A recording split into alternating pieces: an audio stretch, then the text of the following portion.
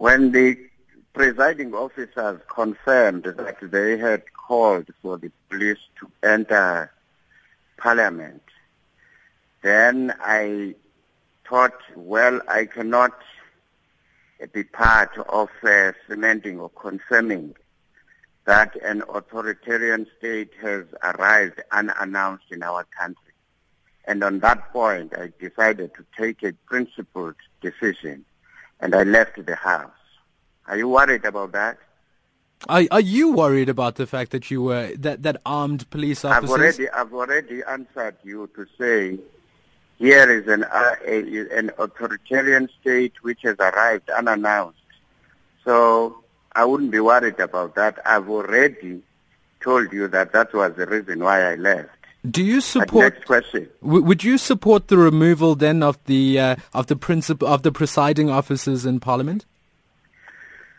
Well, you are asking a converted, because I ran a campaign here where I said last year Baleka must go, and ANC seemingly doesn't want to learn, and by the time the damage has been done, they will perhaps only wake up. Like yesterday, both Zuma and Baleka didn't show any leadership.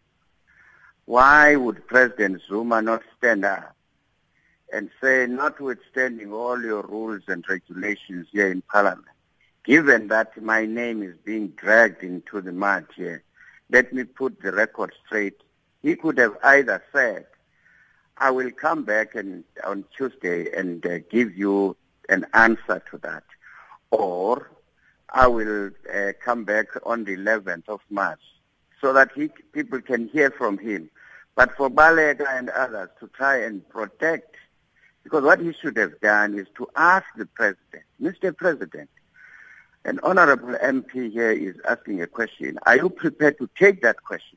That's the teaching we have been told in this Parliament, but not people trying to shield this one individual who has messed up our country.